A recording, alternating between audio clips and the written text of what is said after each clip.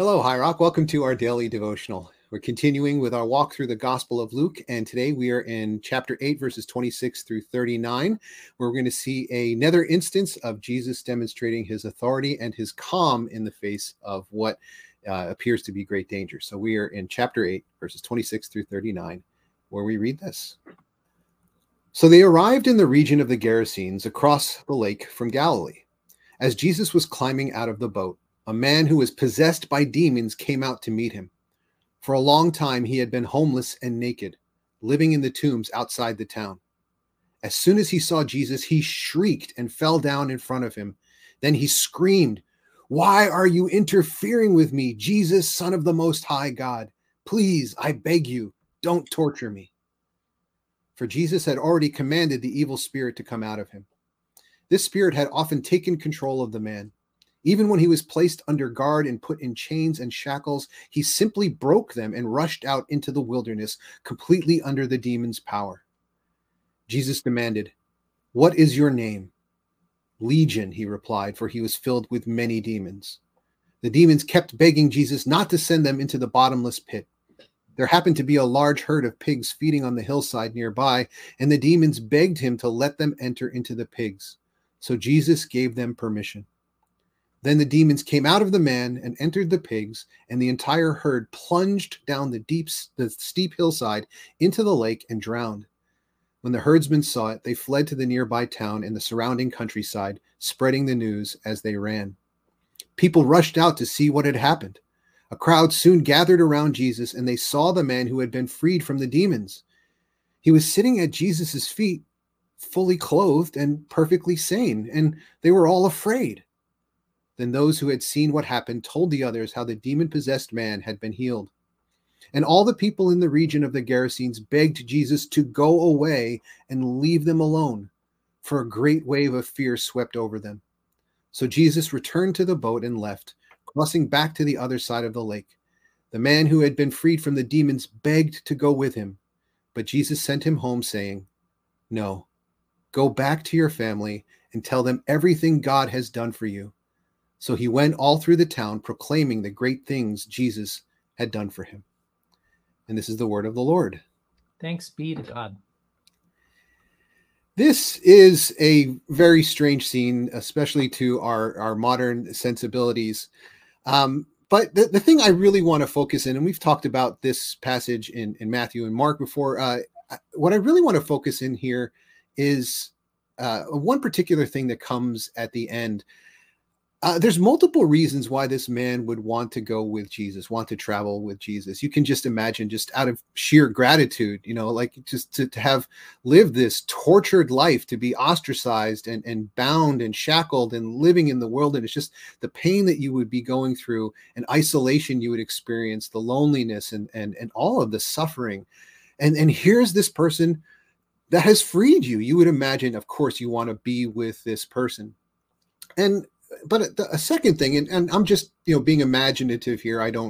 It's not in the text anywhere, but I'm imagining that it might have been difficult for him to want to return to his family and his old life. I think about how hard it is sometimes for criminals who are returning from prison, or I think about people who have been addicted or, have, wrestled with addictions of various kinds, especially substance abuse, and then try to return to their families and return to their old communities. And it can be really, really difficult.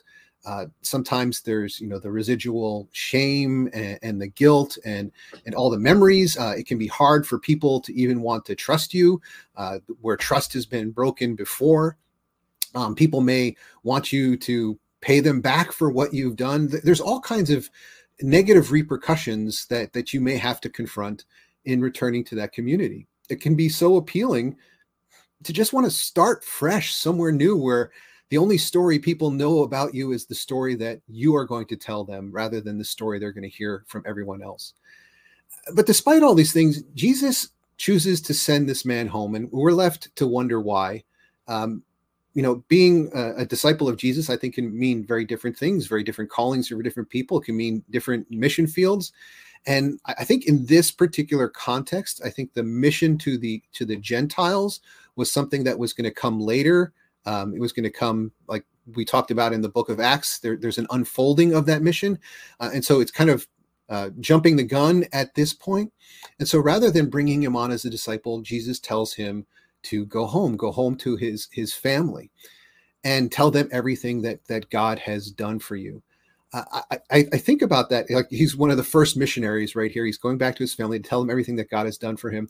But Luke slips in an extra kind of nuance, a detail here that I think is definitely intentional, and it's really subtle.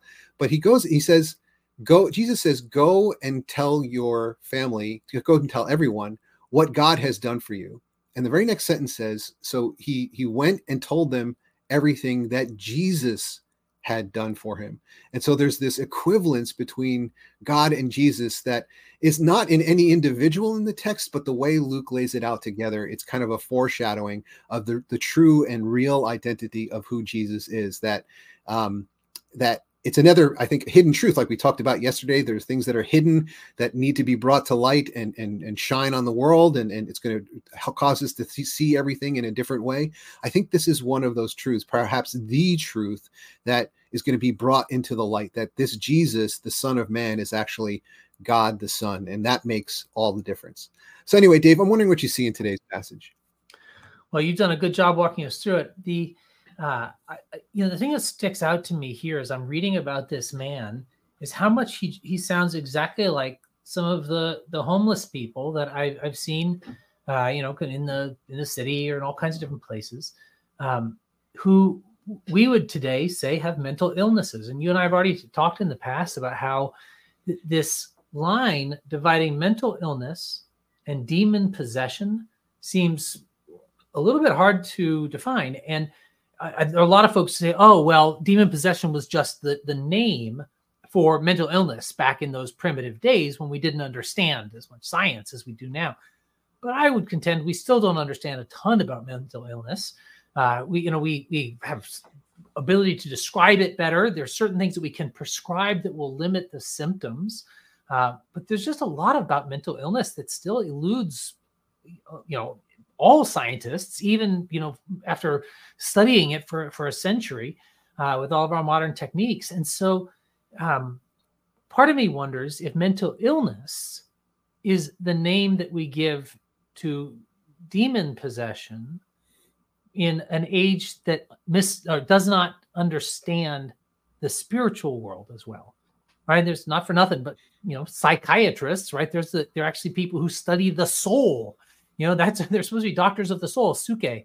And so I do think that the sense that, was this guy healed of a mental illness, or was he healed of a demon, or 1,000 of them? And I say yes. Yep. One of those, both of those, maybe those are kind of like a Venn diagram that overlap a lot. I'm not sure. I think the pigs point to the demon possession part, but yeah. Right. Well, and the pigs are actually another interesting piece, right? You're right about the demon possession, because the Jewish people, this is for context, if you don't understand the significance of pigs, Jews could never keep pigs. So it was only, of course, in a Gentile area where they could keep pigs. And so that was actually one of the distinctives of being in a Gentile area, is that you would have pigs. And in fact, pigs were an important part of the whole commercial enterprise and their diet and all that kind of stuff, which would never have been true in any of the Jewish areas. So that's a distinctive mark of Gentile culture. And so what happens is the demons go into the pigs, and then the pigs are destroyed. And I wonder, what does that say about this Gentile culture, right? That there's some parts of it that in fact are dark and demonic and need to die. And so then this whole piece, again, the surprising reaction, right? You've got this person who's clearly been a problem, right? They've tried to restrain him, but they couldn't. And so, everybody's afraid of him. And yet then when Jesus heals him, right, it says that they saw the man who'd been freed from the demons. He was sitting at Jesus's feet, fully clothed and perfectly sane. Here again, making that link, mental illness, demon possession, sort of similar. And they were all so comforted that Jesus had taken care of it. No, that's not what it says. It says, and they were all terrified. They were all afraid. you kind of think, what? Why would they be afraid? You think that now, finally, the thing that made them fear is gone.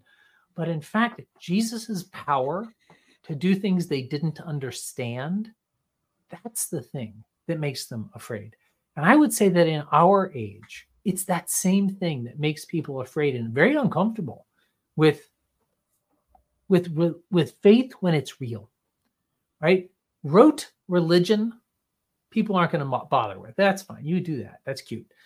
But when you actually have genuine faith in a living God, that's going to make other people, outsiders to that world, very uncomfortable, because you're speaking at a power that they don't understand and that they can't control. And that in fact, right, instead of saying, Jesus, thanks so much. Hey, we've got other sick people. Could you help? Could you help them too? This could be great. No, in fact, what they do is they're so afraid of what they cannot understand, a power that they cannot control, that then they beg Jesus to go away and leave them alone, for a great wave of fear swept over them. And I think that same thing is going to be true as Christians. You know, I want, just as a human, I want to be liked. You know, I'm a social person, and I think all of us want to be liked at some level. Some of us maybe are more desperate for it than others, and some of us are more willing to acknowledge it than others. But all of us want to be liked to some degree, or you're some kind of crazy sociopath. And so there's nothing wrong with wanting to be liked. But if they didn't like Jesus, then they're not going to like you if you're like Jesus. So in fact, Jesus says, you know, woe to you if all men speak well of you, right? If everybody only has great things to say about you, woe to you. That's a problem, because there's probably a way you're not enough like Jesus, because Jesus experienced a power or demonstrated a power. It was beyond anything they could understand. And even though it was a power for good, they couldn't understand it, and it made them afraid, and they wanted it to be gone. And if we are living powerful lives, right? And I'm not saying powerful like I'm the CEO of some big corporation or a politician. I mean real power, spiritual power, power over sin, power over myself, power over fear, right? Power over all of these kind of forces of darkness. When we're experiencing that kind of power, it's going to make other people uncomfortable, and they're not going to want to be with us anymore. And so I think that so many often as Christians, we try to present ourselves as tame and acceptable, like inoffensive. And I think, well, okay, you can either be tame and inoffensive, or you can be like Jesus, but you cannot be both. And we're going to have to own that we're going to have to make a choice whether we're going to be acceptable to the people, or whether we're actually going to be imitators of Jesus. Yeah, and in addition to that, I think there's a cost to us when we invite the power of God into our lives. Jesus is going to talk about this later with the cost of discipleship, but for this community to have a herd of pigs thrown into the sea, that was a real cost to them. And I imagine they were like, you know what, no more healings, we can't afford it. Like we don't want to see the changes that God is going to bring, because there's some things we don't want to give up. We're afraid of where God might actually lead us, and I know that can actually be a great fear that, I mean, I've talked about before, just like having that moment at Houghton College Chapel where about to put my hand on the door and suddenly being overcome with this fear of what God might do with my life if I really give God control. Yeah. Amen. Well, John, would you be willing to pray for us today? I would love to. Oh, our good and gracious God, we thank you that Jesus has real power and authority. And Lord, we confess that we are often afraid. We are afraid of what this might do to us, where it might lead us, the things that it might cost us. Lord, help overcome our fear. Give us faith so that we can be just like this man. We can go home to our families. We can go to our friends. We can go to our communities, and we can tell them all that Jesus has done for us, all that God has done for us. In Jesus' name we pray. Amen. Amen. Friends, thank you for joining us again this week. This Sunday, I get to preach on one of the next passages coming up here in Luke. And wow, it was a lot of fun for me to be reading about, and I look forward to sharing with you on Sunday. And then on Monday, we're going to pick right back up here as we continue to learn from God through the Gospel of Luke. We hope you join us.